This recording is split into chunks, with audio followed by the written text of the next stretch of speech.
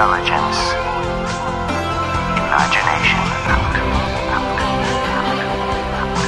the home of the open mind.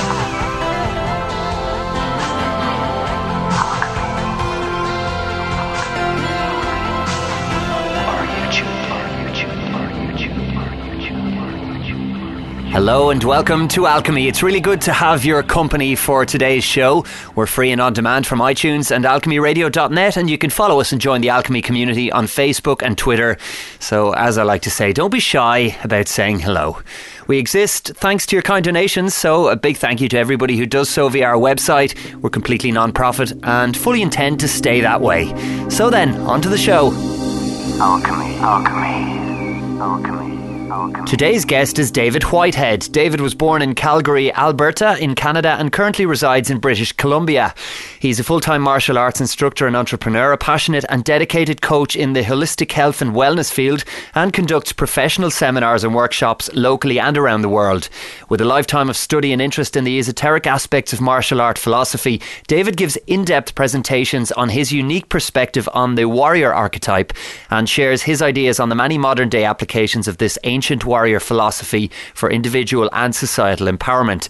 The basis of David's work is founded on a sincere pursuit of truth wherever it might lead, with an emphasis on facing and conquering the fear and self-imposed limitation that often gets in the way of our peak physical, mental and spiritual development.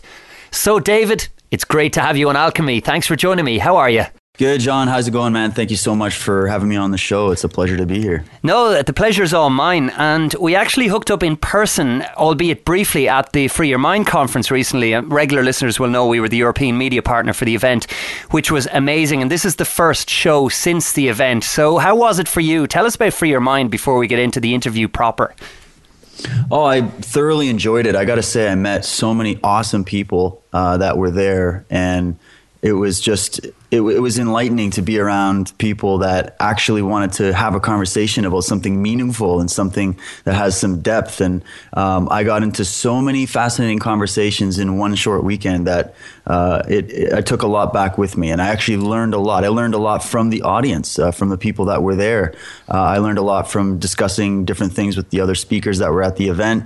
I thoroughly enjoyed it. It was a great trip. We had great weather, and it was my first time to Philadelphia. So all in all, it was fantastic.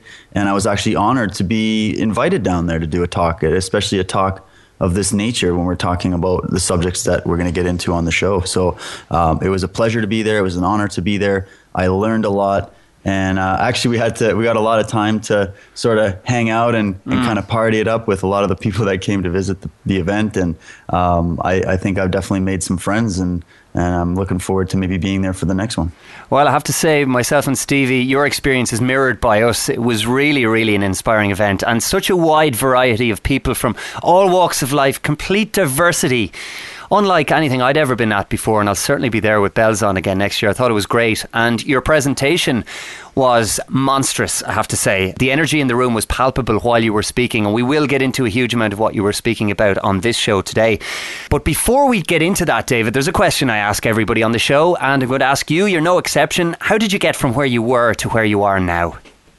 Wow, I'm sure everybody says it wasn't one thing, but I will say that because it definitely wasn't. It's a process of constant growing and learning, and what I did was I just followed my intuition, and I followed the questions as they came to me, and I followed the signs as they showed themselves, and I was fortunate in my life to have been given, I guess, the right balance of challenge and adversity, as well as the right amount of guides and teachers and people that were able to share their insight with me on various things. So I always had a question in my mind. I was always that kid that was raising his hand, asking the next questions, and wanting to take the conversation into abstract places and just to learn and grow. So my journey was that I had been reading some really, really interesting books on history, religion, politics, science, you name it. And even, martial arts, philosophy, etc. And what I wanted to do was actually get in touch with a lot of the authors of these books and these works and ask them, myself, and get some information from them. And what I did was I would record the conversations and fire them up on my YouTube channel, and eventually it just turned into an actual show. So I started just doing a show, and my show is called Truth Warrior. And I tried it on a couple different networks for a while, and now I just kind of do my own thing, and I just release it when I'm able. And I'm now a father, so I've got a lot of different obligations and stuff. And but I just feel that for me, when I started looking around at the state of things in the world, it just wasn't making sense to me what I was always raised with and what I was being told by everybody around me about, about history, about the state of politics, about, just the different elements that we all see. And I started looking for answers, and it was that quest for answers that really started bringing me into this realm of knowledge. And I'm really grateful for the amount of sleepless nights that I've had, the amount of, just adversity I've come up against as I've gone on this journey. Because that adversity, I feel like it kind of tempers your mettle. It really helps develop you, and it brings out the best in you. And so for me, this is an exciting journey, and I'm looking forward to seeing it continue and continuing to learn and to grow. It's funny you mentioned the journey, because I notice in a lot of alternative media, there seem to be gurus or people who are extremely popular within their own kind of broadcast area or whatever it might be, who it's like the journey has ended for many of them. They've got their truth as they perceive it, and that's the end of it. And all of a sudden, so many of these guys and girls tend to go into closed shop mode. It's like the mainstream media all over again, whereby the paradigm that they've created from themselves, once they've broken out of, say, the mainstream paradigm, they create their own, and then they put up the walls again. And the way you're speaking there seems to be the complete antithesis of that. It seems to be an organic journey for you. Would that be a correct observation? Yeah, it is. And I actually really want to keep it that way. It was because it was something personal for me. It was something very sacred. And I didn't want to ever feel like I stopped. It's like Bruce Lee always said, running water never goes stale, right? So, you got to keep flowing. You got to keep learning. You got to keep experimenting. You got to keep jumping out of your comfort zone. You got to keep challenging yourself. You got to get in line with people that are very much at least supportive or in line with where you're going. And it's easy, I guess, to be influenced by the fact that, maybe when you start doing this work, you start getting a little bit of notoriety or popularity, and then it's easy to just kind of coast and just, stay in one place. And I guess some people take that road. But for me, regardless of if even one person heard anything I had to say or not, it was always about the journey that I was on and that I was working towards. And I also felt a bit of an obligation to share what I'd learned along the way and what I'd been given. I felt like this was like this kind of knowledge and this kind of information and this kind of experience is a gift. And when you're given a gift, you want to keep on giving and you want to keep sharing it. So for me, I will never end this journey of seeking truth and seeking answers. And I find it very exciting. Although some people will consider it to be kind of scary and frightening at times. But that's what it is. That's what this world is. It's there. We're here to be tested. We're here to grow. And I feel so many times like people want to just have the easy way out. They want to just be told what to think, what to believe. You were kind of talking about a sort of guru concept. I call it guru-itis, where it's like, you get to a point where, you've made something of your ideas and of yourself. And then instead of wanting to just simply sit there and share and help others learn and then learn from others, what they do is sometimes people take like a high horse and they get on their high horse and they just sort of fizzle out from that original intention that they had, because it's the easier way. It's the easier way to just coast through. So for me, coming from a martial arts background, that just doesn't fly. I have to be true to myself. I constantly have to put myself in positions in compromising situations where I can force myself to learn and grow. And so it's always an evolutionary process that never ends. That's the way I see it. It reminds me a little bit of a quote by Carlos Castaneda, which I'm sure many people know. It's the basic difference between an ordinary man and a warrior is that a warrior takes everything as a challenge, while an ordinary man takes everything as a blessing or a curse.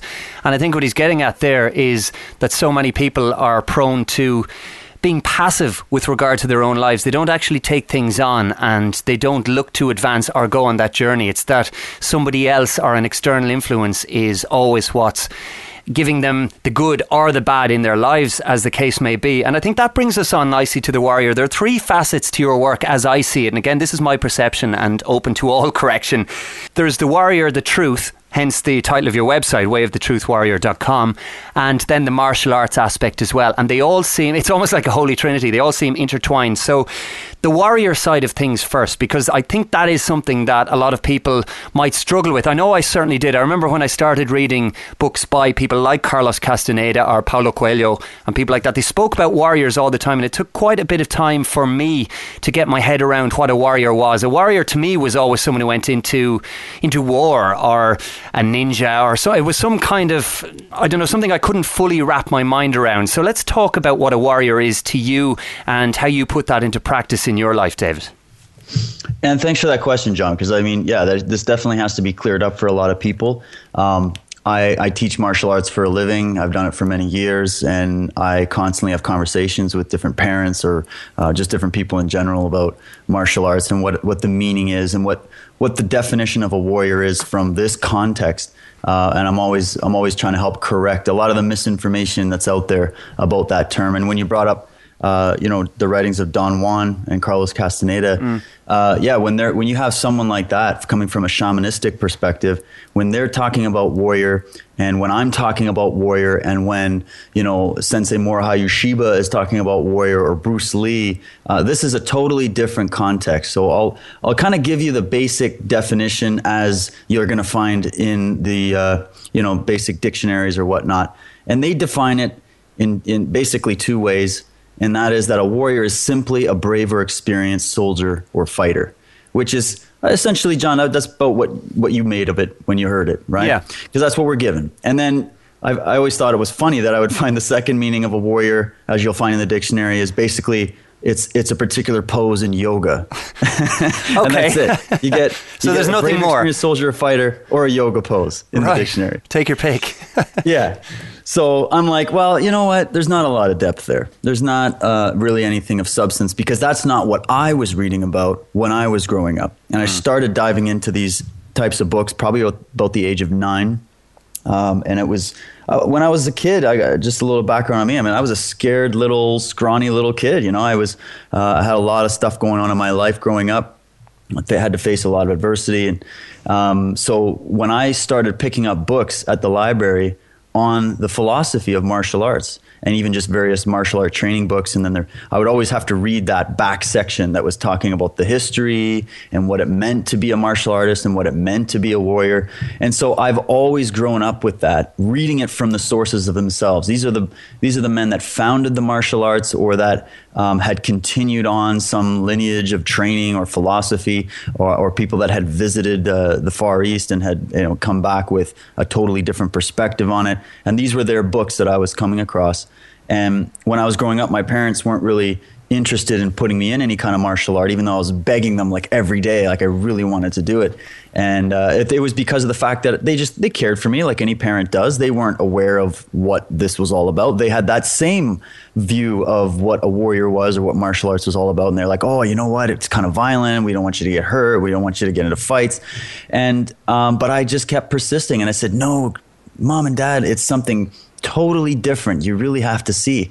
And it took me some time to convince them. Then eventually, after a couple injuries that I sustained from training in my own backyard, or trying to do flying sidekicks off my garage roof or whatever, they finally said, let's put this little guy into some classes because he's going to hurt himself. So my journey kind of started from there. And the warrior in this context is really talking about someone that understands essentially three concepts, but there are more, but essentially three concepts: the concepts of honor, I guess it'd be four: honor, justice, obligation, and courage. And so what we're talking about here is ultimately a sort of archetype of human consciousness, something that I feel is embedded in all of us. And it's the archetype that embodies struggle and the ability and the fortitude to go through that struggle and come out better on the other side. And another component to that is being able to then lead by example, the ability to stand up when other people are too afraid to stand up. And standing up could be just standing up for yourself in a situation, in an altercation. And that doesn't have to be a physical altercation. It could be, somebody just verbally assaulting you or whatever. Mm-hmm. And instead of just shrinking away into the shadows and just allowing that to happen, you'll stand up and you'll defend yourself, or you'll approach that situation with the confidence that I feel that is really only exemplified as it is in the warrior tradition. So this is about developing your character. And even Gichin Funakoshi, who was the founder of karate, he always said, he's like, training in karate and martial arts is not about just, beating people up. It's about developing your character. And you hear this again and again and again. There's so many quotes, and there was a lot of quotes that I brought up in my presentation where I was trying to demonstrate the source material or the depth of the source material on this, where you have these different masters discussing about this path of the warrior. And one of my favorite quotes that really sums this up, it comes from Morihei Ueshiba, who is, he's the founder of the art of Aikido. And he was one of the most prolific writers on the more philosophical side of martial arts. And he said, the way of the warrior has been misunderstood. The way of the warrior is to establish harmony.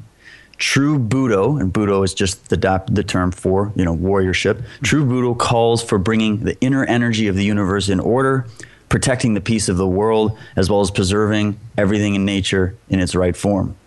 So it seems like with that statement, there's a lot more of a responsibility that comes on someone that's going to go on this path of warriorship. Sure. And it has a much deeper connection to this planet, to who we are, to what's going on, inside our inner universe and what's going on in the external universe. And it becomes about a path of continuing growth as an individual.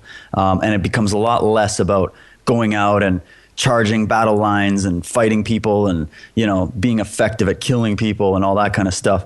The arts that I've studied were always defensive arts. Everything was used only for self-defense or for the defense of others.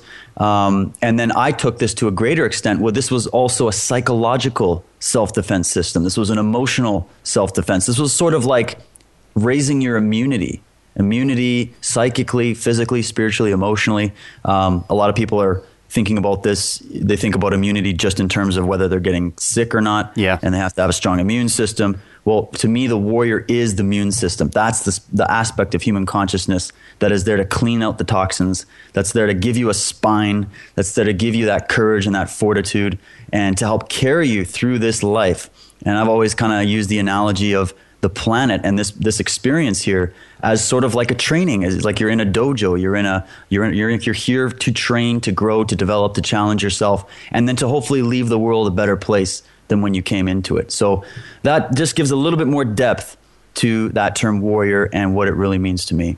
I think the idea of consciousness or a psychological immune system is very interesting as well. It's not one I've come across before.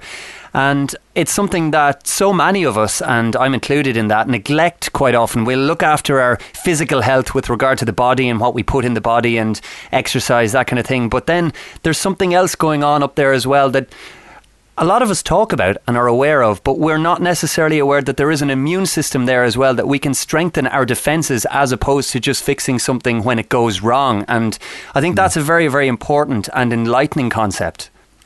Yeah, and that's exactly it. You're highlighting something very important, which is that this path is about being, you're trying to be proactive as opposed to reactive.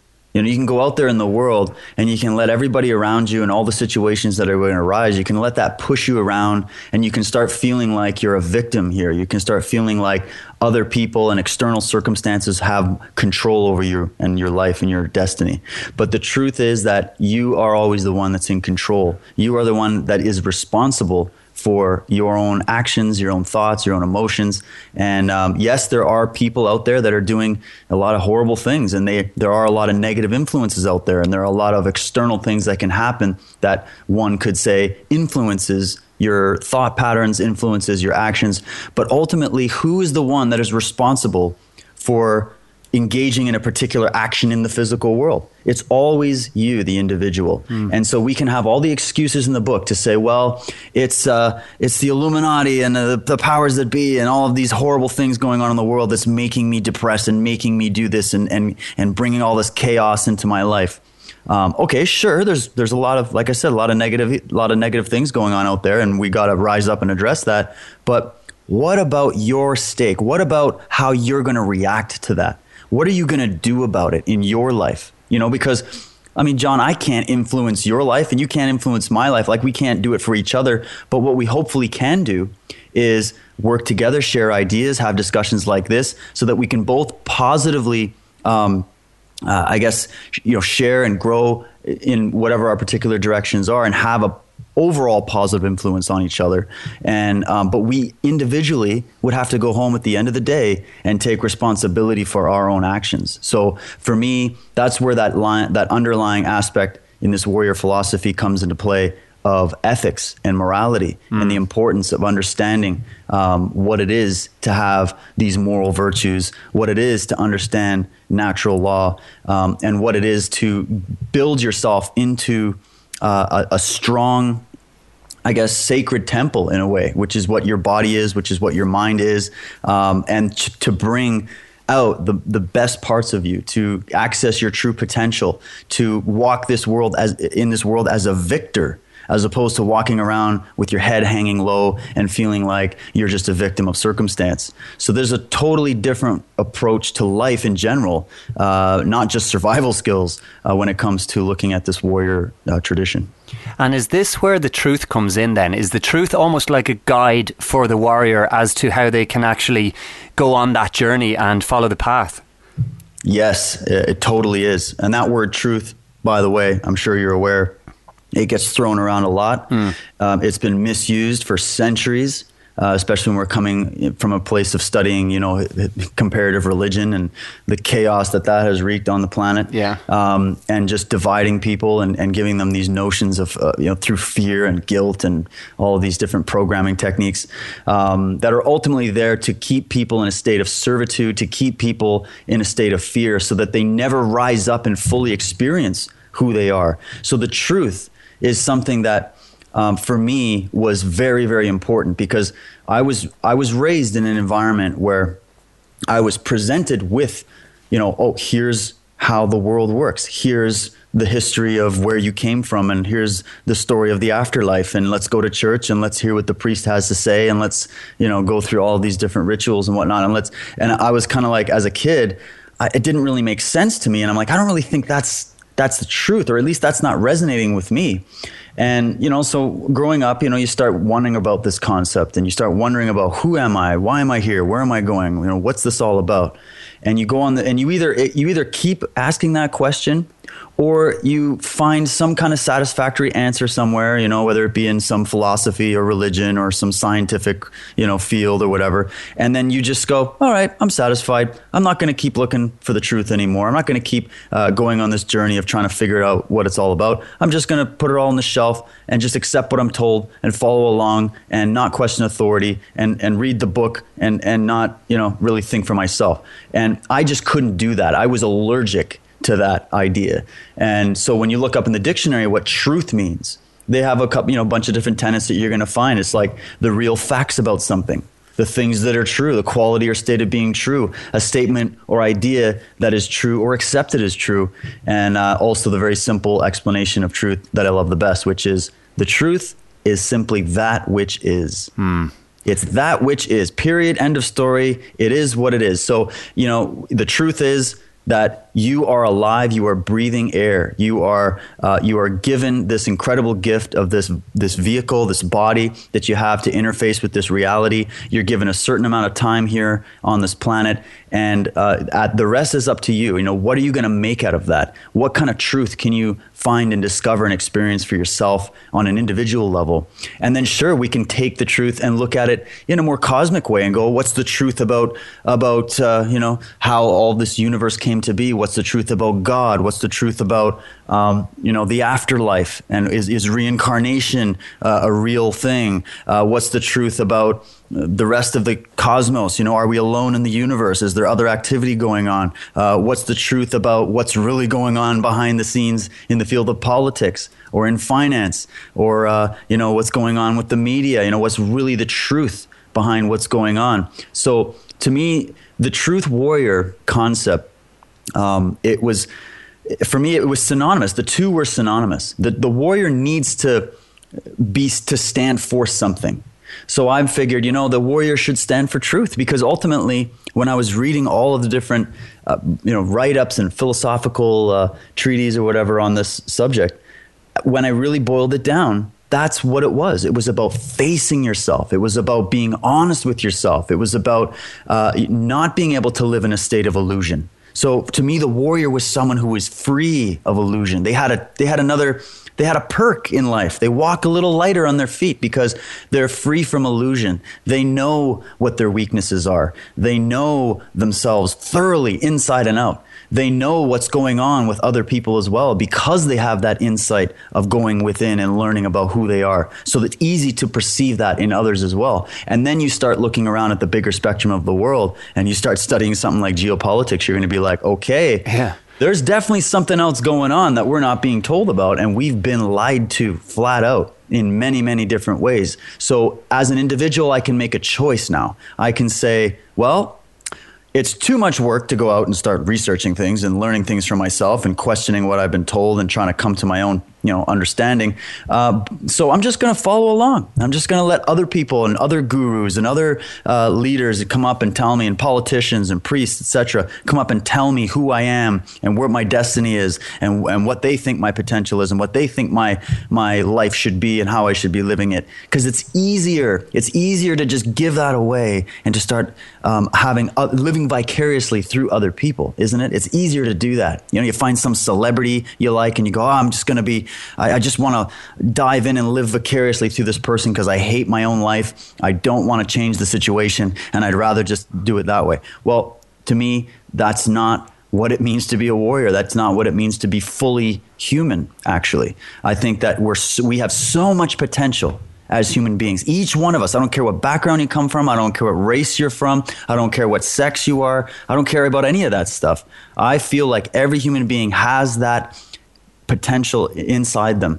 And it's actually now the work that I do to try to help people bring that out and to use this philosophy as a method of doing that. So the truth warrior concept was something born for me. Actually, when I was in my early teens, I briefly told this story at the conference where I had met this elderly sensei at an event that I was at. And I was a confused teenager, and I was in this process of really asking a lot of questions and wondering, what's it all about? So I went and asked him, I'm like, Sensei, can I talk to you? He's like, yeah. I said, hey, can we chat about just like why we're doing this? Like, why are we training martial arts? Why are we here? And it all just started pouring out. I'm like, well, what's life all about? And he just kind of smiled at me and he goes, listen, you're going to need two things in life. You're going to need the truth to be present and available in all areas of your life. And you're going to have to seek that yourself. Nobody can find that for you. And then he said, and the other thing is that you're going to need the spine of a warrior in order to realize that truth, in order to go out and seek that truth, because it's going to be a hard road. So he said, so start there and the rest will come to you. And from that, I was like, all right, I'm in, I'm hooked. That makes sense. I have to answer these questions myself, and I'm going to need to be courageous. I'm going to need strength in order to be able to go on that journey. So that's kind of where that concept of Truth Warrior was born. Yeah, it reminds me a little bit of Leading the Impeccable Life, that I think it was Miguel Ruiz who wrote The Four Agreements, which was a book I stumbled across very early in my own kind of journey and path along this route. And it really stuck with me because, again, the word impeccable was a word that I'd always come to associate with something material, something that was really well made, or an item of clothing or some kind of consumable. And to actually apply the word impeccable to your life and to not just develop your truth, but I like the definition that you particularly highlighted for us, and that was something that just is. I mean, you can't change something that is. If it is, and it can't be corrupted, it can't be bastardized. A lot of people, or the powers that be, or whoever, might try to, send it underground, or they might try and put a veil over what is, but it still remains what is. And as you were speaking, David, I couldn't help thinking that a lot of this is almost like us reminding ourselves, we're unlearning, and we're trying to remind ourselves of what exists there at a base innate level, because society and whatever else has gone on in our lives has almost corrupted that or put that veil over it. And has that been your experience? Has it felt at any time as you continue your journey that it's been an unlearning and then a remembering as opposed to learning all this new knowledge? Oh, yes, 100%. I would actually say a true spiritual path has a lot more deconstruction involved in it than it has construction involved in it. And the reason is because we're born into a world that is it's steeped in illusion, you know, whether you're raised in one particular area of the planet and you're instantly indoctrinated into some religious cultural identity or whatever, and then you start viewing others in the world as different or separate than you or lesser than you, etc. And these concepts are very twisted, and they can warp the human mind. They're not natural to the human mind, by the way. It's something that I think has crept in. It crept in ancient times, and it's been with us for a long time. But it's the reason why it's created so much distortion is because it is a perversion of truth. It's a perversion of reality, actually. And so these types of ideas have really been, unfortunately, what has shaped our religious and political ideas in the world. And instead of something that was more centered around a holistic and complete way of looking at yourself and the world and going on this path of truth. So you are going to have to unravel that. It's like a Gordian knot that has been tied once you show up here, and now you have to sort of go through and dissect what's true and what's not, and what feels right and what doesn't feel right. And you're going to have, just from my own experience, it's not easy. You're going to have a lot of dark nights of the soul. You're going to have a lot of sleepless nights. You're going to have a lot of questioning and then re-questioning, and then you think you've got it and then you realize you don't, kind of thing. And that's why when it comes to the pursuit of knowledge, you have to approach it with humility, and you have to approach it with the knowledge that, it's not something that ever ends. It's not like you just, now I know everything. I read it somewhere or someone told me, so now I know. Even those of you listening to this show and you're hearing what I'm saying, I never would want to tell anybody, yep, I've got the truth. I've figured it all out, and you should just listen to me and follow me. That's not how it should be. You should be listening to what I'm saying and questioning what I'm saying and trying to go on your own journey, make something your own, make it unique, do your own research, come at this from your perspective and make it your own. That's what you should be doing. And there's going to be a lot of deconstruction involved in doing that. And that's actually how you build yourself up. If you look at it even from a physical training standpoint, when I bring a new student in, maybe they're out of shape or whatever, and they want to start training, we have to go through a process of deconstructing a lot of bad programming, right, in order to get them into a state where they can move more free with their body, where they can be more flexible and adaptive, where they can even just grasp the concepts that we're trying to show in these types of training classes situations. And so we have to deconstruct that person and then build them back up. So the process towards, say, getting a black belt or a certain degree in a martial arts tradition, you're going to have to get rid of a lot of false programming in order to be able to do that. And it's incredibly hard to do. It is not easy. It is not something that happens overnight. I think a lot of people think, they watch like Conor McGregor fight or something. They're like, I can do that. And they just jump into a gym and they think they can do it within the first couple of weeks. Yeah. That kind of level, and the level we train at is like, it takes years of constant, just being tested and molded by the fire. You're going to fail again and again and again and again. You're going to experience all different levels of pain and struggle. But what I like to remember is I had the honor of watching both of my daughters be born into this world. And that was a very beautiful experience. And it demonstrated what life is. We were born and brought into this state that we are through struggle.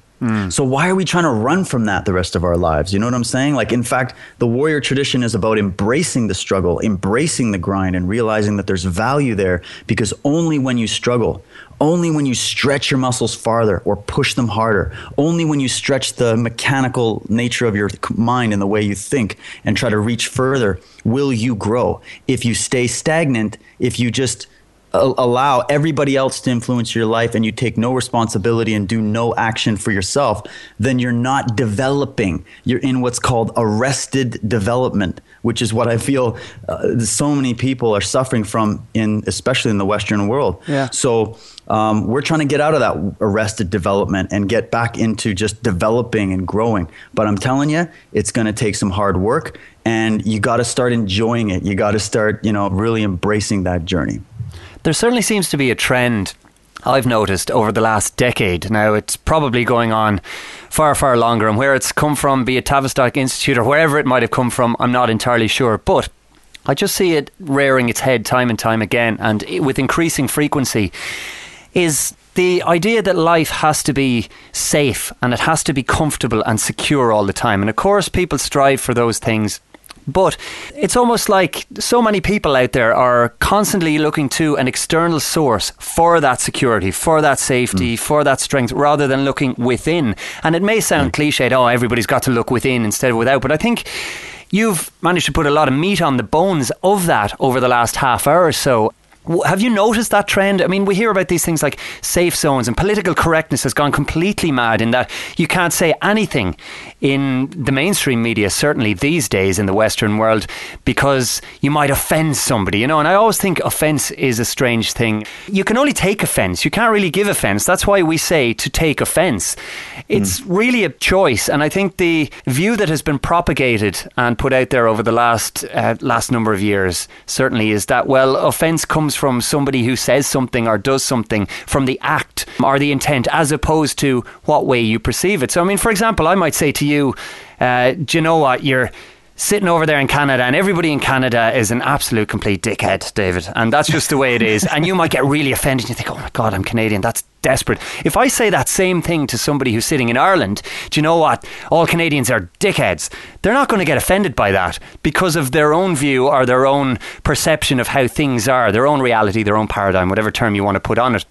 And I mean, I've said the exact same thing. My intent could be the same. My intent is that, well, in my mind, all Canadians are dickheads. But because of the way somebody else has perceived it, it's either offensive or it isn't. And I just think that that's totally at odds with the warrior spirit and the warrior path and journey that you've described. Is it something you've noticed? And what are the solutions to that? If somebody kind of decides, listening to this, you're dead right, I get offended about a lot of things, but that may be true, there may be a grain of truth, but what am I going to do about it? How do I stop myself getting offended? Or how do I take back my power, which is something we talk about a lot on this show? Yeah, and there are a few different dickheads here in Canada, but let's not get into it. They mostly dabble in politics and stuff like that. But anyways, no, I hear what you're saying, and there's definitely a trend to avoid any kind of legitimate discussion where there's a possibility that someone might get offended, and what I would call that kind of discussion is an adult discussion, amongst adults, amongst men, amongst women, amongst, grown ass people that can have a real discussion about real things and speak from the heart, speak freely, not speaking with the intent to offend people. But I mean, if you say something that's coming from your heart, that's very passionate, and you've got some reasonable information to back up what you're saying, and it is coming from the heart, and someone takes offense to that, I agree with you entirely that is something you have taken. Absolutely. And even if you were to say, hey, I think you're a dickhead, I have the choice as to whether or not accept that. Do I view myself like that? Yeah. Does your opinion of me and saying that to me somehow change my own mind about how I think about myself? Well, for me, no. Maybe when I was growing up, it would definitely affect me when kids and other people would come at me and start calling me names or whatever. And I was picked on a lot as a kid. This was something that turned me around completely. And what turned around was my level of confidence and self-awareness. That was what changed. And from that point on, now when someone, and I get it now all the time, people come on my YouTube channel, you probably get it too, and you get all those comments and whatnot. And you could sit there all day and go, what gives him the right to say that on my video? Exactly. Well, what am I going to do? I'm going to boil my blood over something stupid, some kid that lives in his parents' basement that's sitting there just sniping people on YouTube? I'm not going to worry about that. That guy is projecting his own shadow onto me or onto other people. And so what I'm trying to do is come from my perspective of how I see myself and how I see things. And nobody can penetrate that. because it's invincible. And that's what it is I know myself. And the reason I can say that is not just because I read a book and now I think I know myself. I went and got an Eckhart Tolle book and now I think I found myself. No, I have gone through the paces and I continue to go through the paces. I have challenged myself. I have done so many things in order to break myself down, in order to build myself back up again, that I know who I am. I know what I'm capable of. I walk with full confidence of that. And there's nothing someone's going to say to me that's going to rip me down. That's the mindset that I try to approach things with. And if I do feel like I'm in a weak space, I wake up one day, wrong side of the bed, things aren't going well, lots of stress, and then someone walks by and throws a negative comment my way. Sure, it might hit you a little bit, but then I go back to that experience as a fighter where you take a few shots and you're feeling winded and you're feeling the pain and you feel like you got nothing left to give. And now you're in a position where you have to make that choice and you got to say, am I going to quit? And am I going to let this defeat me? Am I going to let this beat me down? Or am I going to turn this around during this moment of adversity? And am I going to spin that around and make the best of it and find my victory here? And so this is where the real fight, the real combat situation that is happening right now is happening in our own minds. It's happening in our own bodies. And so when we address that and we become engaged in that and walk around victoriously, nobody's going to come after you. Nobody's going to be saying something, and it's all going to bounce off you anyways. And I actually have to do this a lot with children, John. I have to, all the time, young kids, teens, and even adults, I have to coach them through bullying experiences and try to build them back up because we have a world full of victims. It's like an epidemic. And it's because of the nature of the system and the nature of the information that is given to people from a young age, from parents, from teachers, from priests, from, just the influences from the media. Yeah. I mean, look at the media today. It's just nothing but you're not good enough. You got to look like this, act like this, dress like this, talk like this, be like this, don't like that, etc. Yeah. Constantly an external influence. And you mentioned Tavistock Institute of Human Relations. I'm sure there's some connection there. But anyways, the idea is that regardless of that barrage of toxic ideas and negative thinking, you can become victorious in spite of that. And in fact, you should start to enjoy the journey. Because it's not going to be over in one night, and it's going to be a constant thing that you're going to have to go through. And what you need to do is start embracing the grind, man. Get used to it, and start to realize that when you test yourself and come out on the other side, take the courage and the strength that you got from that situation and bring it into the next situation with you. It's like you're now amassing an armada of warriors that are going to be at your side every time you go into a situation. You can look at that, the native tradition, and when you look at some of these different traditions, they talk about ancestors. My ancestors are protecting me, or I have guardian angels, etc. And some people think they're being guarded by like the Andromeda Council or something like that. Whatever version you want. It's you. It's your consciousness. It's aspects of your consciousness interacting with that source field or whatever you want to call it. And it's what you bring into it that will bring about that immunity and that protection and that confidence and that grace that you're going to walk around with in this life. It's your choice to accept that, to build it, and to cultivate it, or to walk around as a victim. And so what I do with kids is I teach them this, and I talk to them about it regularly. And I say, hey, what are those kids calling you at school?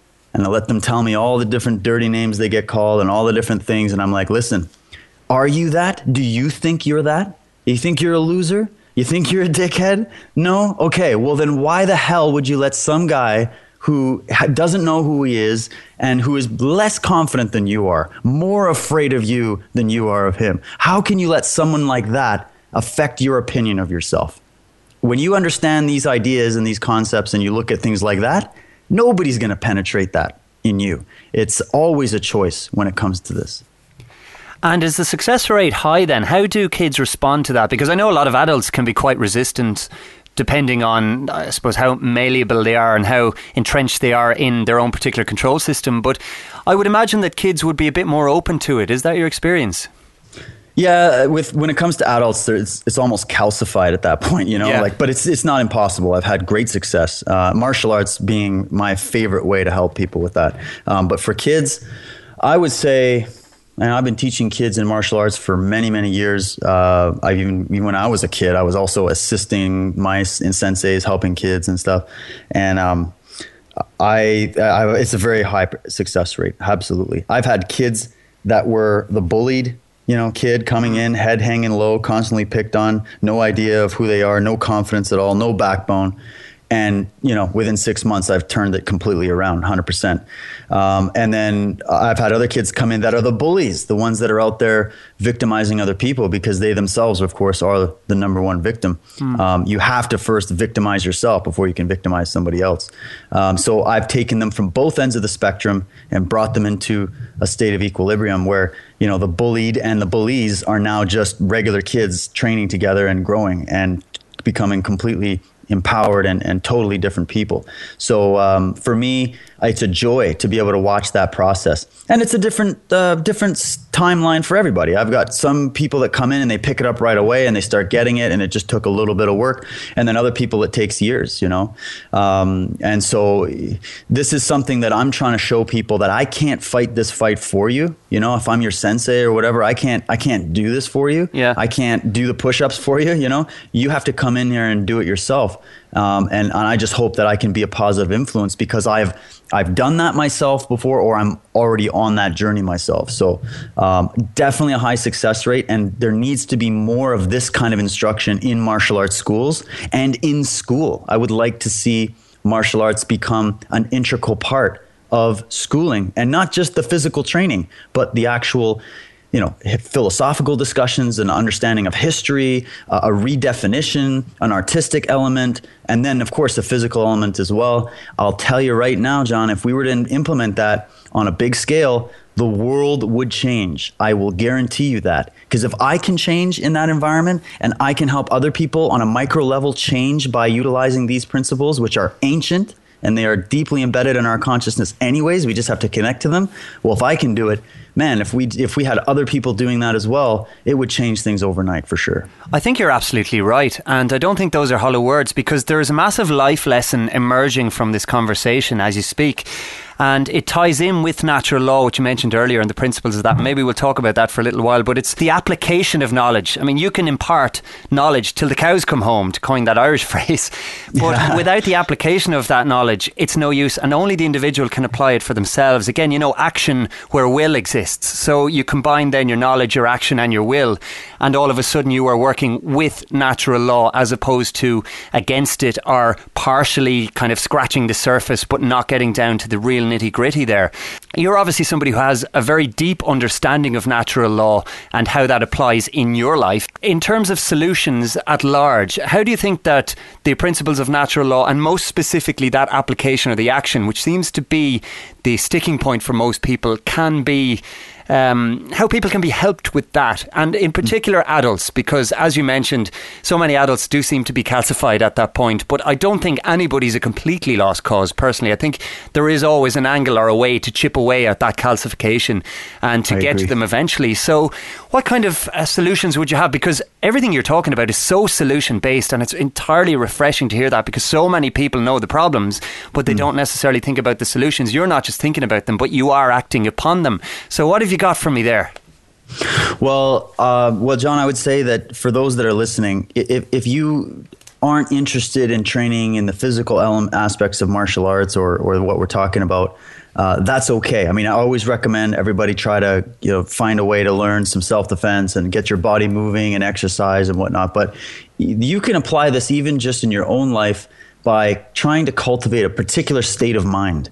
That's really what this is about, is it's an element of consciousness, and it's a developing of consciousness and awareness. And the natural law aspect is very much a part of it, because I could sum up natural law in a very simple phrase, which is do no harm. Yeah. It's very simple. And understanding a concept that is very much, it's deeply entrenched in pretty much all philosophy, which is that to harm another is to harm oneself.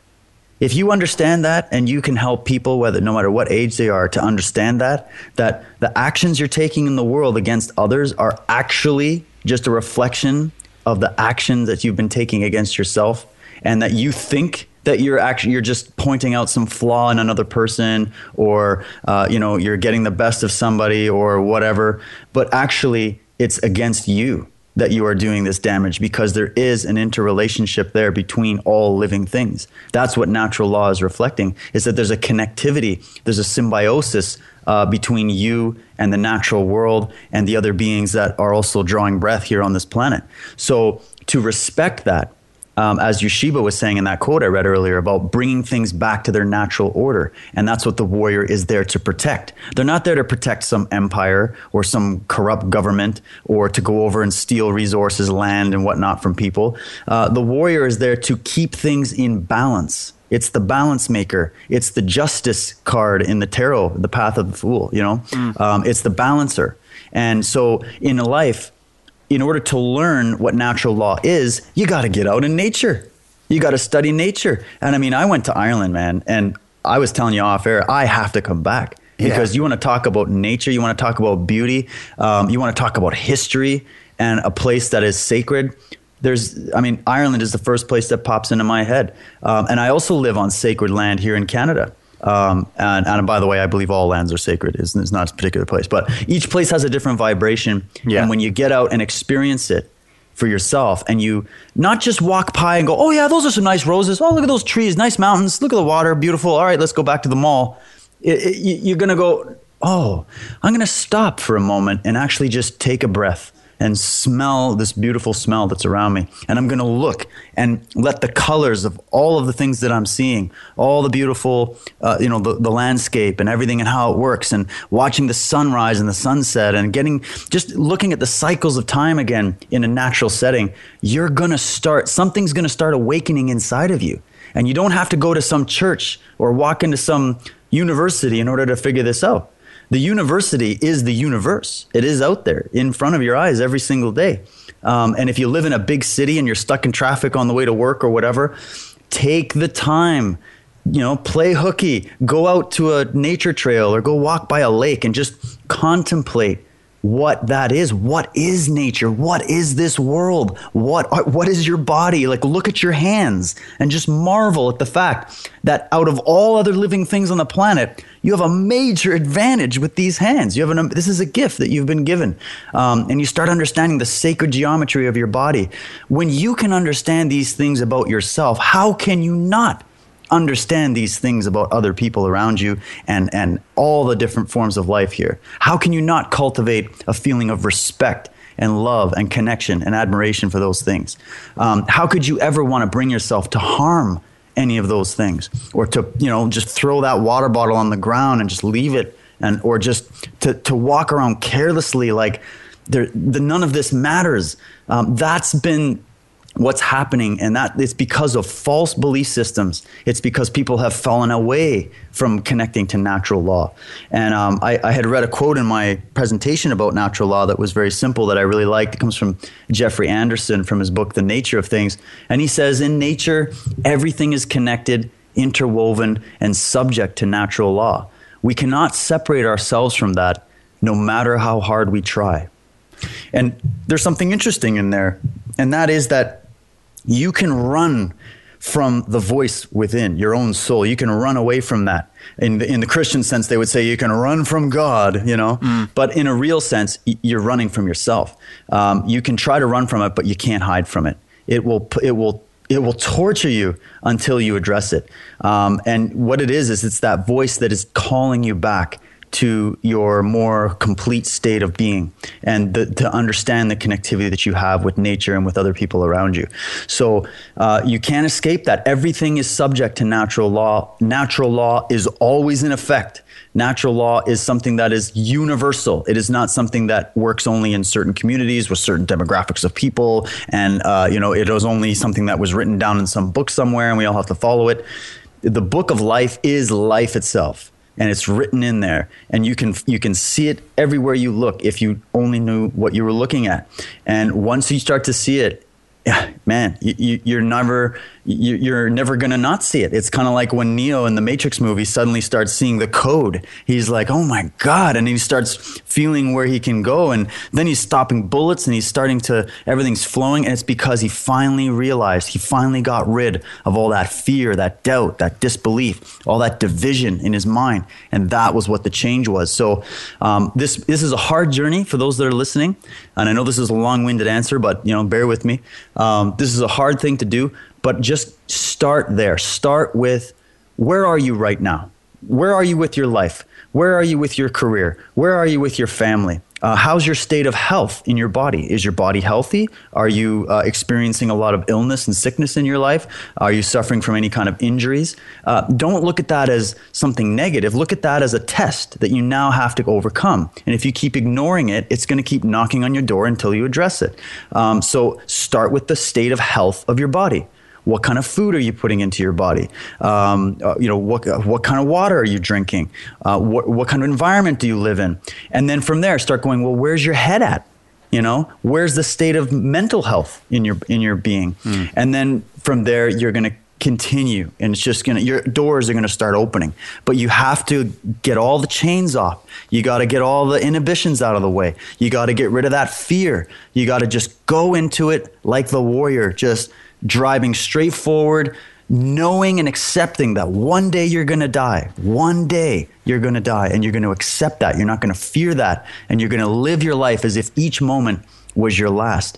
And there's this kind of a concept in Bushido and in the samurai tradition where they say life in every breath. Life in every breath, meaning stop and smell the bloody roses, can't you? Like, look around and breathe in life and accept it and realize that maybe this moment is my last. What would you do if this was your last moment? Or if you knew you only had a week to live or whatever, what would you do? Live your life from that point on. And then you're going to see things just totally change, because I'll tell you what, you do have nothing to lose except your own sanity if you don't go that way. So that's really how I see natural law and that whole concept. I think that's really empowering and a fantastic viewpoint, and very well articulated too. And you spoke about the chains that bind us. I think one of the biggest chains is language. And this is one that I always, in school or whatever, prided myself on a good command of the English language. And it's amazing. Over the last 5 or 6 years, I've learned that so much of the language that we use has been completely hijacked. So you mentioned terms and their application to natural law, such as justice, truth, and even the word law itself. I grew up for most of my life thinking that justice was something that could only be found in a courtroom, that the truth was something that somebody else told me, not something I discovered for myself and could apply, that law, again, was something that a set of rules that somebody wrote down on a piece of paper, and that they could only be changed by, I don't know, people like elected politicians or whatever. And that's completely not the case. Your application of those words with regard to natural law is really what those words are. I think that ties in with the unlearning that you spoke about earlier as well, and how we have to unlearn and press that reset button and start to remember what everything is all about. In my experience, I'd be very interested to hear your views on it as well, as I continue my journey and my path. I've noticed that once the reset button has been pressed, there is a certain amount of remembering, and some of my old paradigm does creep back in again, and I find I have to press that button again. I don't have to necessarily reset everything all the time, but I'm not afraid, and I was for a long time, I was afraid to say, do you know what, I've gone down a wrong path here. Let's press reset again. It's not necessarily that because you've taken the big step to press that button the first time, that no matter what path you take is going to necessarily be the correct one. I make mistakes every single day of the week, and people who know me well will be laughing at the fact that I'm admitting that now on air, but I do, we all do. And good for you, I John. think it really takes a huge amount then to turn around and say, look, I was wrong. I have to start that again, but I can use that, the knowledge that I was wrong and the fact that I'm able to face up to that, I can use that to help me find the right path then, because there are so many obstacles along the way. And in my experience, I found that it's almost like every time I overcome one obstacle, there are another 2 or 3 presented in front of me. And I think that's the challenge that you spoke about earlier on, as opposed to just saying, well, this is the hand I've been dealt, I have to make the best of it. God, I've had a good day today and I've had a bad day yesterday, and let's see what tomorrow brings. But let's embrace the challenge and turn that bad day into a good day by, if necessary, pressing the reset button or taking a little bit of the hard lesson that was learned yesterday and applying it to today's day. So is that something that you've noticed through your journey, or is that maybe something that people you've spoken to or you've come into contact with have noticed? Or am I kind of on an island in that regard? And if I am, that's fine. I'm just interested to get other people's take on that. Oh, you're not on an island, man. This is universal. This is part. You've just described what it is to be a warrior in life. That's Wow. what it is. You read that quote, man, earlier from Don Juan. Yeah. About what it is to be a warrior versus an average man. Actually, funny thing, I had a banner. A friend had given it to me when we opened our first dojo in Toronto, my wife and I, and we had that hanging up in our dojo. And my students would look at it every day, and I would actually have the kids walk over and read it. And even if they didn't understand it, I would say, go home and think about it. And I want you to come back and I want you to tell me what you think and what you came to as a conclusion on what that's all about. And understanding that when you're coming across challenges, and as you're discussing, where you realize maybe you went down a wrong path, or you bought into something that wasn't legit or whatever, think of that as a moment of excitement and celebration. Don't think of that as, oh man, I was wrong and now my ego has to take a big hit and now everybody's going to judge me because I was wrong and No. Get it out of your head, the worry about what other people think, because everybody out there is worried what everybody thinks. So do the math. If everybody walking around is petrified of what other people think, and everybody's suffering from that, nobody's really thinking about what other people think. They're just worried about what other people think. Yeah, exactly. So everybody's suffering from the same thing. So what do you think? That's really all that matters. Where's your head at? And you have to embrace it as an exciting journey of development and growth, not as, oh my God, I failed. I use this example all the time in training, because I view martial art training as just a metaphor for life. And what with the lessons we learn on the mat, we can take out into our everyday lives. And, I have students all the time that come up and go, hey, that technique hasn't really been working, or I've been coming up a lot of opposition, and I feel like I've been getting whipped all the time and submitted, and nothing's working out in sparring. And I'm just saying, all right, well, you're probably thinking about it too much. You're probably worried about it too much. You're not allowing yourself to flow. When you can be in a state of flow, things are going to happen organically. And you're not going to be thinking so much about what's the right move in the right moment of this situation. You're going to flow naturally and freely. But the only way you can do that is when you let your body relax and be free. And the only way you can relax and be free is if you can get rid of all those doubts and little voices in your head that are telling you to stop and don't worry when maybe you should be going straight through. So that's why you have to start embracing that. If you have a bad day at training and nothing's flowing, come home with a smile on your face, because at least you showed up and trained, and now you've got a lot of data to go off of for next time. Yeah. Now you've got a lot of information to come back with and go, hey, this is where I have to work on. This is where somebody caught me with a weakness here. Things happen like that. And from that point on, now you're empowered with information to change that in the future. So what could be better than that? I find people that are always walking around as if they're winning all the time and there's no challenges whatsoever, they start to get a bit thin and a bit weak and a bit, they get a stiff upper lip, but they don't really have any real life experience.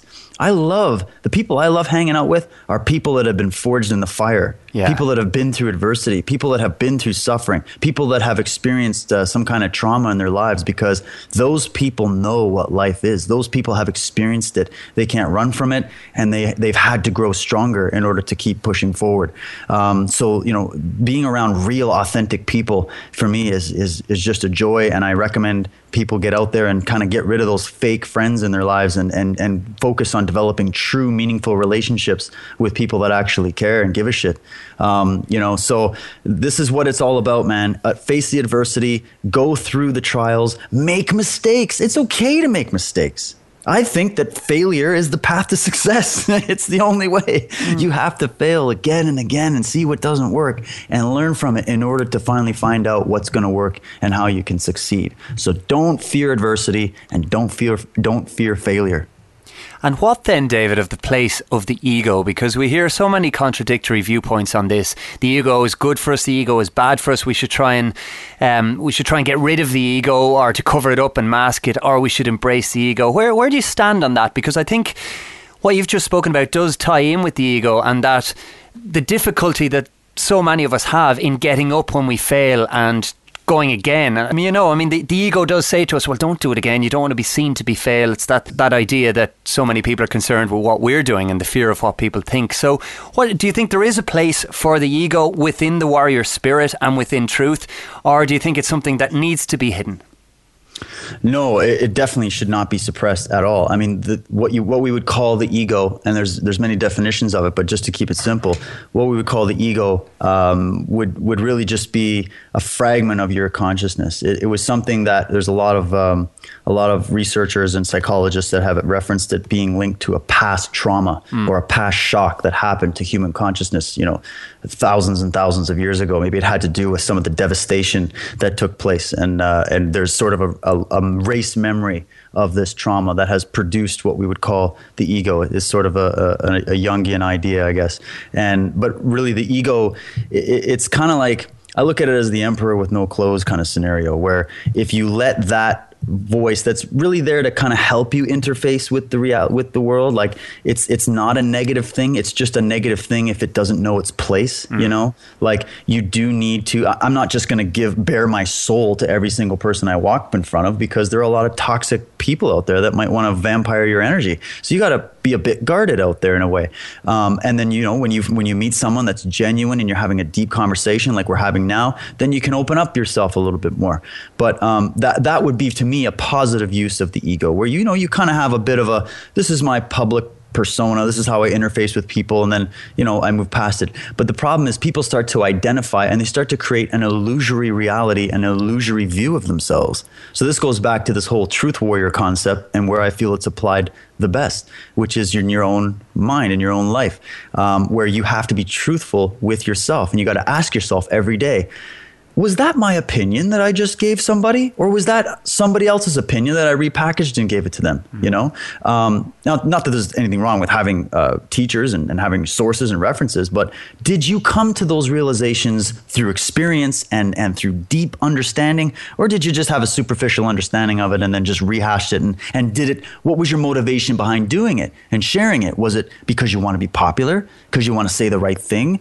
Well, what's that linked to? Oh, that's linked to your need to be liked and appreciated by other people. Well, that's fine, but are you going to let that need to be liked and appreciated by other people run your life and control your life? Because that means that you're not living your life anymore. The ego has kind of put on the emperor's clothes and is running around acting like it runs the place when the lord of the manor is out on business or whatever.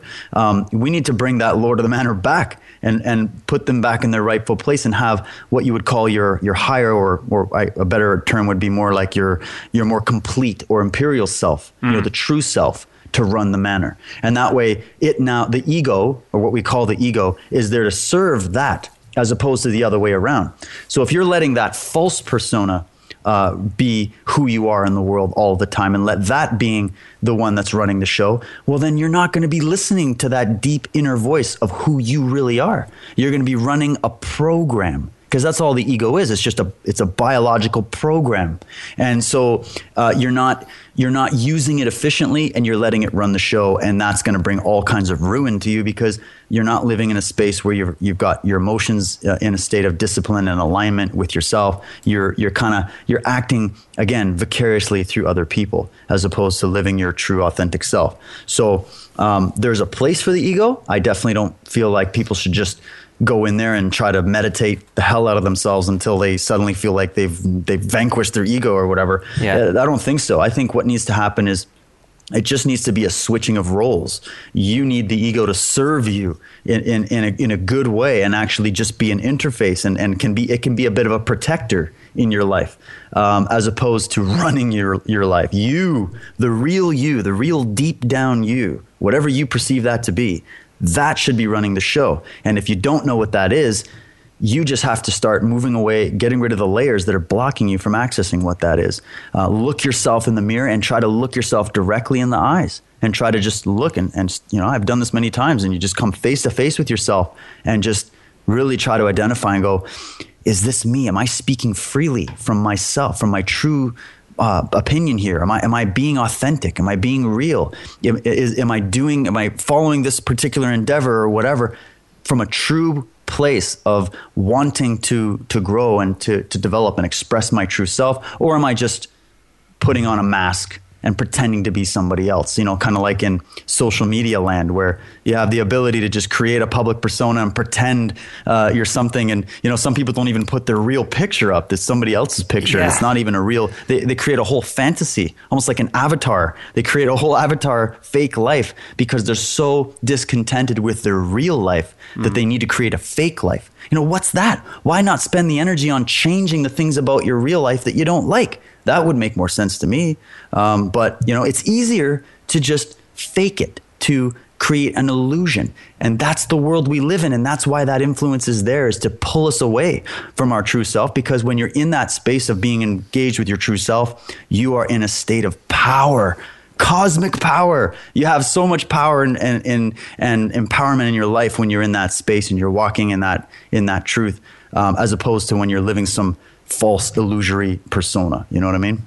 So in a sense, try and learn the language of ego. I don't speak Chinese, for example, and if somebody who was Chinese and only spoke Chinese was constantly nattering in my ear, speaking away in Chinese, I could get very annoyed by that, and I could, obviously reject everything that's coming my way. Whereas if I was fluent in Chinese and I could understand everything, they might be imparting the most wonderful advice and knowledge to me that I could then use. So to use that example with the ego, if we learn the language of ego, and this is my perception of what you're saying, we should really get to a state of internal monarchy as opposed to Bruce Lee's repetitious robot, and become aware of what's going on within ourselves.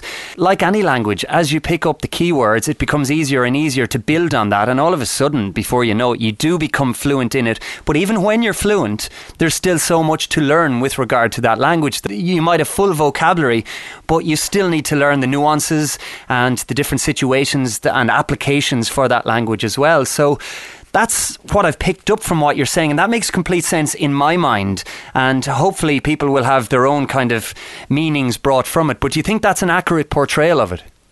Yeah, no, it's a good example.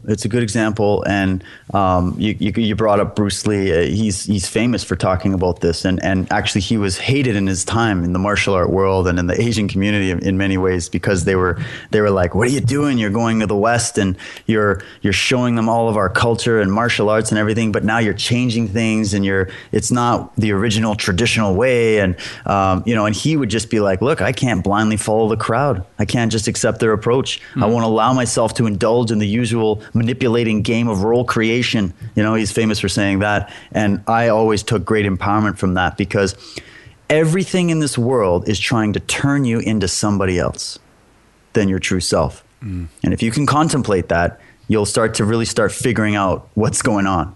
And then you'll start to see the solution behind that. Because if you can step outside the box, what is the box? In my opinion, the box is being in a state of, I'm living through what would be called the public mind by someone like Edward Bernays, who was a brilliant propagandist back in the day. That was one of the men that informed the world elite onto how to manipulate the public mind so that you can have everybody, basically one leash for many necks is what that is, where you can have everybody marching to the same beat, everybody believing the same things, everybody listening to what you're telling them. It's what religion and politics and monarchy has been doing for centuries. And that has created a lot of toxic effects in the world. That has been one of the major sources of what we would call evil in the world, where people are not thinking for themselves. They're not connected to natural law. They're not connected to the environment around them and the people around them. And they're not connected to their own selves. What they're connected to is a false construct that was put into being by the various vehicles of information that we are surrounded with, such as the media and education and all these different things. So instead of having a society where we're raising very strong and empowered individuals who know who they are on an individual level, we're creating a hive mind collectivist type of society. And that never, ever, ever, ever turns out well in history. So we need to really change the track we're on.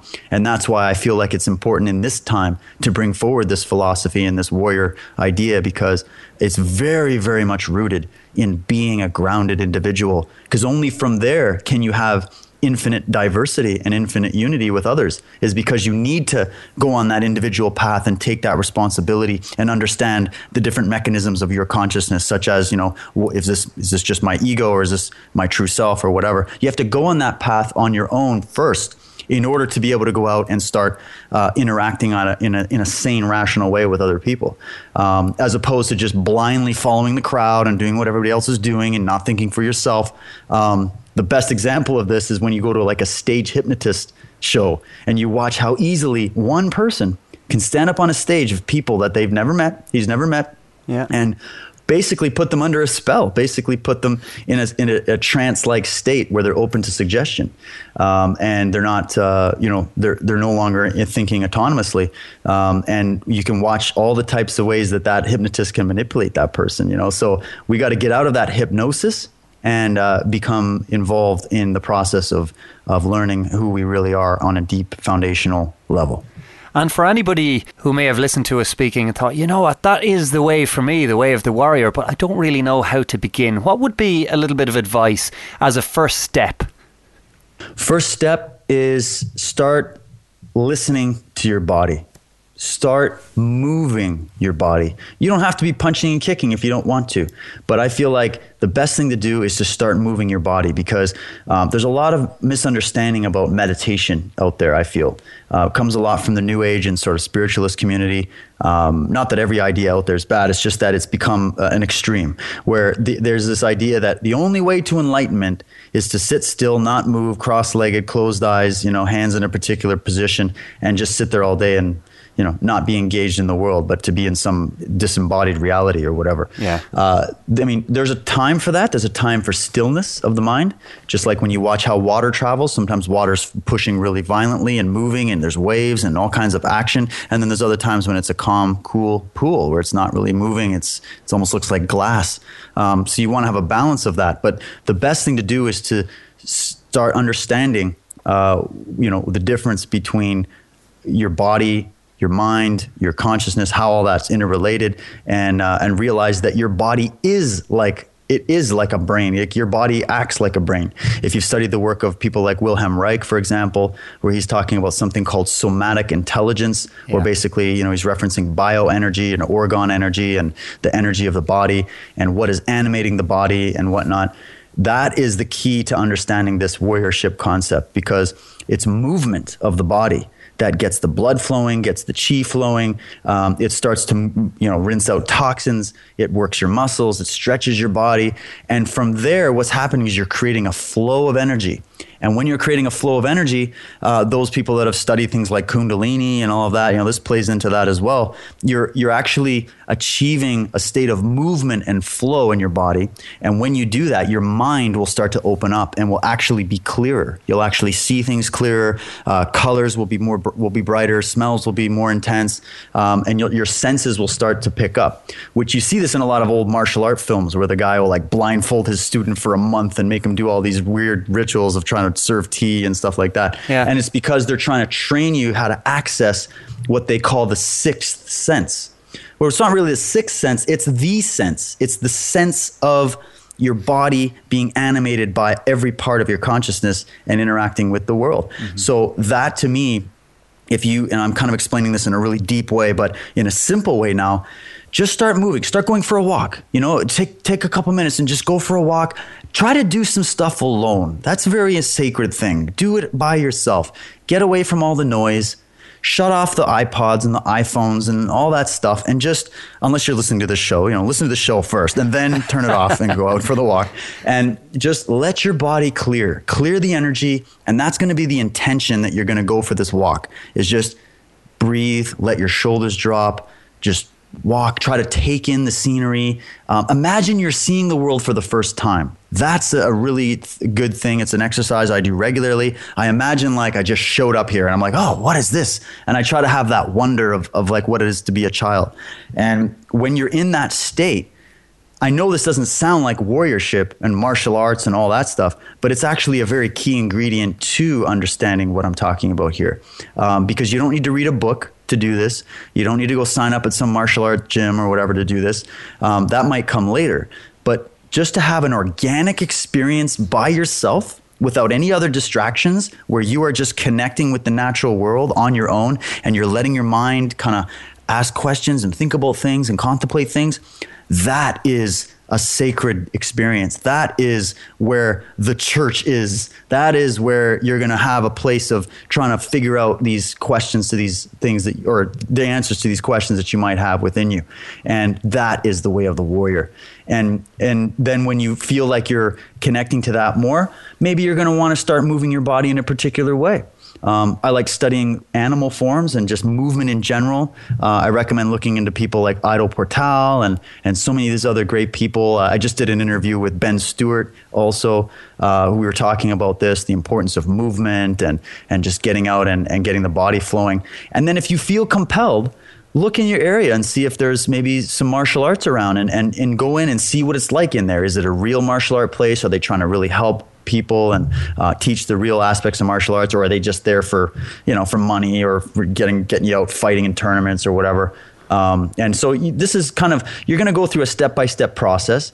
And the other thing that I did was I started picking up books on the subject. I got a whole library full of them, and I just started reading from the original founders of the arts and getting into the philosophy. And what I've tried to do is collect all of that information, and I'm building it on my website. My website is wayofgetruthwarrior.com. And this is what I've done with this work, is to try to bring you sources of information that you can now take on your own to learn about what I'm talking about here. And then the rest of the journey, honestly, that'll just happen on your own. Like I can't advise that. This is something very sacred. It's yours. It's not mine. It's not anybody else's. Nobody owns this. This is universal, and this is something unique to you. So just embrace it and start from just going for that walk, clearing the energy, start thinking for yourself, and the rest will unfold from there. Absolutely powerful stuff, David. And for those who are interested, you've already mentioned the website wayofgetruthwarrior.com. What about your podcast, your YouTube, that side of things? Because there's a huge amount of information out there, and so much of it is so wide and varied, yet it all ties into what we've been speaking about for the last while. And I just think it's such valuable information and so relatable as well. So tell us more about how people can research what it is that you do. Oh, thanks, John. Yeah, it's the wayofgetruthwarrior.com will lead you in all the directions of the different work that I do. But yeah, that's the basic website. My YouTube channel is where I do my podcast, and it's basically a combination of interviews that I do with various researchers. Actually, I just released a new 3-hour interview that I did with Michael Tsarian. We're continuing our Path of the Fool series, and this is honestly one of the most mind-blowing discussions that I've had with him, and it's just incredible information. We talk about a lot of these concepts in the show. So my YouTube channel is Sensei Dave 82. But if you just go to YouTube or Google and type in Truth Warrior, you'll find it. And I also do video logs on there where I'm just kind of, I fire the camera on and just start rolling on whatever's going on in my head that day. And I try to just share, what I feel and what I think, and give people sources to go and look up and share ideas. And this is just my opinion, folks. This isn't God's word or anything like that. This is my personal adaptation and understanding of this information at this stage of my life. This is always something that will continue to grow and change and adapt, I'm sure. But this is where I'm at right now, and I want to say I appreciate all the incredible people that email me regularly and contact me, and they love this work, and they've supported me in so many different ways. I wouldn't be here doing this if it wasn't for those people out there that have supported what I do and have given me that encouragement and that support. And so I encourage everybody to support shows like this show and the work that people are doing to try to share this information and keep this sort of global campfire discussion, as I like to call it, going about the nature of reality and who we are and all of that. So yeah, that's my YouTube, that's my website. It'll lead you everywhere else that I'm involved with, and yeah, go definitely check it out. And have you any plans to do more public speaking or the likes of the presentation you gave at Free Your Mind? Because I think that's certainly, I mean, it just opened my eyes and my mind even further to the work that you do. I think when you're in a room with people of like mind, and there's a certain tangible and palpable energetic experience that comes with that, which can't always be gleaned as easily from, say, a podcast or from looking at a YouTube video as well. So I was really, really struck by that while you were speaking. So have you anything on the cards in that regard? Well, I've been approached by a few people that want to try to organize something. Nothing's for sure. I would love to have a platform somewhere to be able to do actually do full justice to this presentation. I kind of had to cram it together as fast as I could at Free Your Mind. I only had about an hour to speak, but I did the best I could. But I wanted people to know, if you were there listening or whatever and you loved it, I mean, that's just really scratching the surface. I owe a debt of gratitude to the many teachers and sources that I referenced in that presentation, and I would love to be able to do it full justice. So if I could be given at least a good 2 hours, I could do even more, but if I could get at least 2 hours, I'd love to be able to do something like that in a full presentation. I would absolutely love to speak more on this. I feel like that was really, I've done a few other presentations on this as I've developed this idea. They were at very small venues. This was probably the bigger venue for the first time for me to speak on this. And I loved it. The crowd was amazing. Everybody really resonated with it. I wasn't sure how it was going to go over at Free Your Mind. I was like, everybody was there to learn about all the stuff going on in the world and all that stuff. And I just kind of brought it into a different space, and I didn't know how it was going to be received. I'm really glad that people understood what I was saying.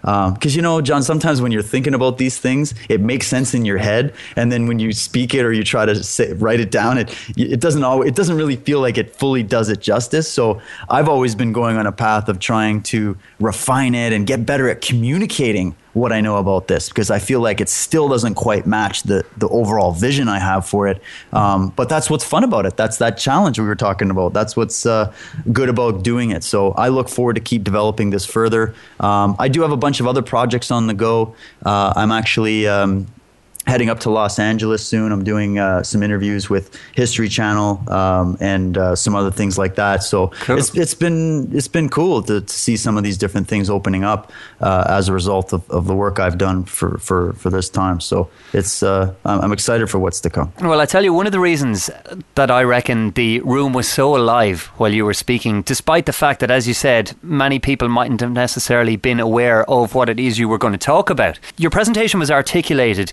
in such an energetic way, and it was so solution based and so relatable from the very first line, and that's what really made it stand out for me versus so many other speakers and so many other enlightened people and people of knowledge. I just thought, hang on a minute, we're talking about solutions here from the very first line, and there are solutions that I could walk out of that room and start practicing straight away. I didn't have to sign up for anything, I didn't have to buy anything, I just had to decide, right, I'm going to make a choice here now, and I'm going to apply that to my life straight away. That was the thing, that was the hook for me. I just really thought, I don't know anybody who's doing it in such an easy way. There's such a flow there. There's such an organic feel to what it is you're speaking about and how you apply it.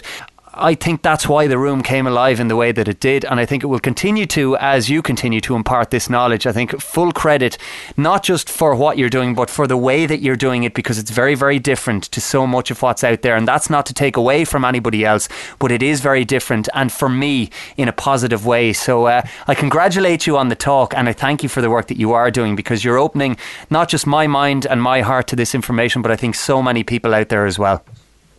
Oh, John, I want to give you a big hug, man. I really appreciate that. It means a lot to know that the way that this information has impacted my life, that it can impact other people's lives. I'm very much just here to try to pay this forward and do good justice to it. So to hear you say that And I had so many people come up to me after, like the rest of the conference. I just had people, one person after person coming up, and I had people crying, and it was pretty crazy. I was not expecting that.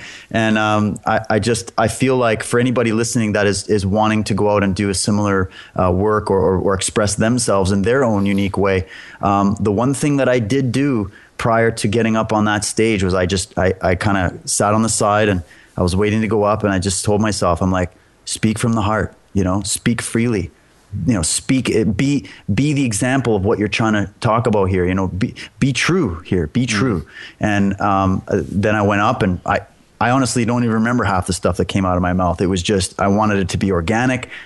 Yes, I prepared and researched this. I've been preparing it for years actually, but nothing.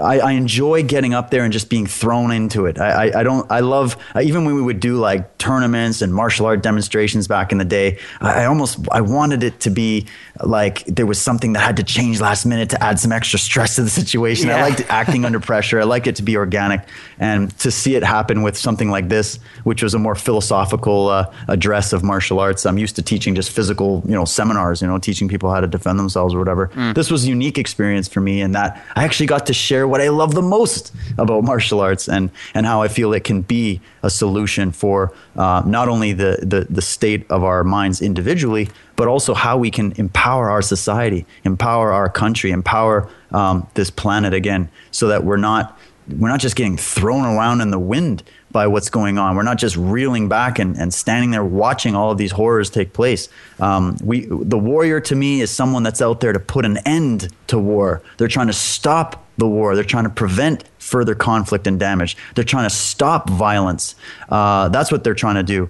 And so I've met many great warriors that had nothing to do with martial arts, actually. They just exemplified those characteristics to me in such a brilliant way that I'm like, I want to be like that. I want to go out there and contribute to this work. So that's what empowers and empowers me and gives me the passion to do it. And I'm looking forward to doing the next presentation on this, because there's so much more that I could get into. I love it. I have the power. You have the power. We have the power. Until the next time, David, it's been fantastic speaking to you on Alchemy. I'm very much looking forward to doing this again, and keep doing what it is you do. Same to you, John. And guess what? I absolutely have to come. I got to bring my family to see you guys in Ireland. I would love to come there again. And you're more than welcome to come and visit us here on the west coast of Canada. Well, be careful what you wish for, because myself and Stevie will start making plans straight away. You come, man. You come. I got lots to show you. I love it. Thanks so much, David. Thank you. Alchemy.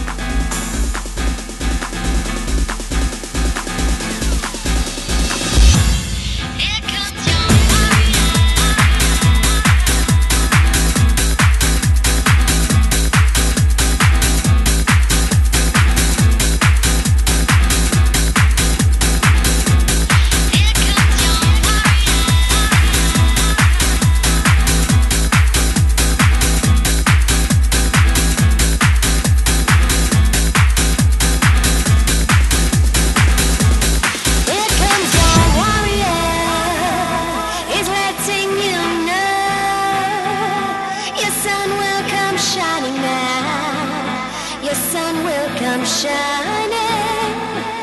Here comes your warrior. He's letting you know your sun will come shining now. He's come to embrace you, embrace you, embrace you, embrace you, embrace you, embrace you, embrace you, embrace you, embrace you, embrace you, embrace you, embrace you, embrace you, embrace you, embrace you, embrace you, embrace you, embrace you. Here comes your warrior. He's letting you know your sun will come shining now. Your sun will come shining. Here comes your warrior. He's letting you know your sun will come shining now. He's come to embrace you. Here comes your warrior.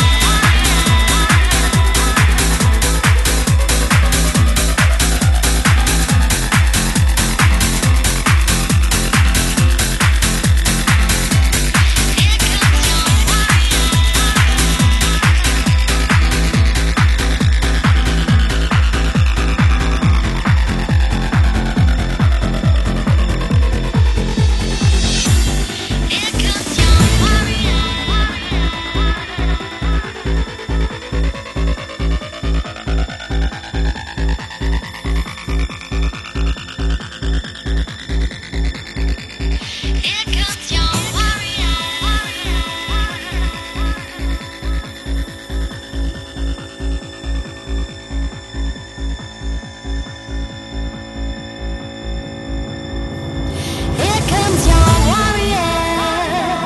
He's letting you know your sun will come shining now. Your sun will come shining. Here comes your warrior. He's letting you know your sun will come shining now. He's come to embrace you, embrace you, embrace you.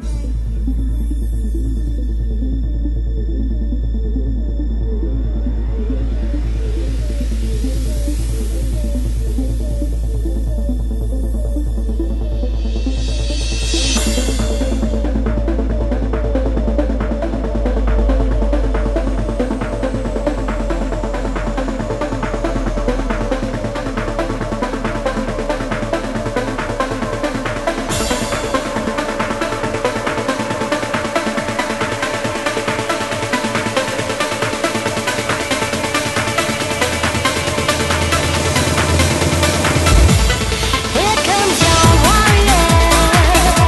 He's letting you know your sun will come shining now. Your sun will come shining.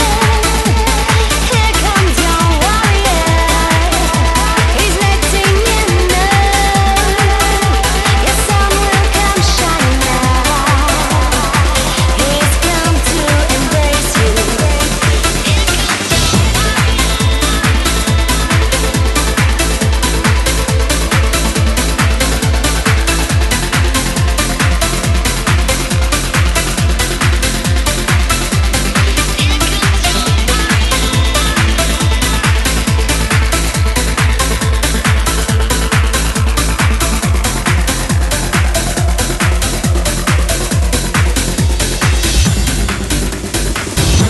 I hope you've enjoyed this week's episode of Alchemy. Remember, we rely on donations to keep the show in its current free and advertising free format, and are very, very grateful for any help you can offer, no matter how small.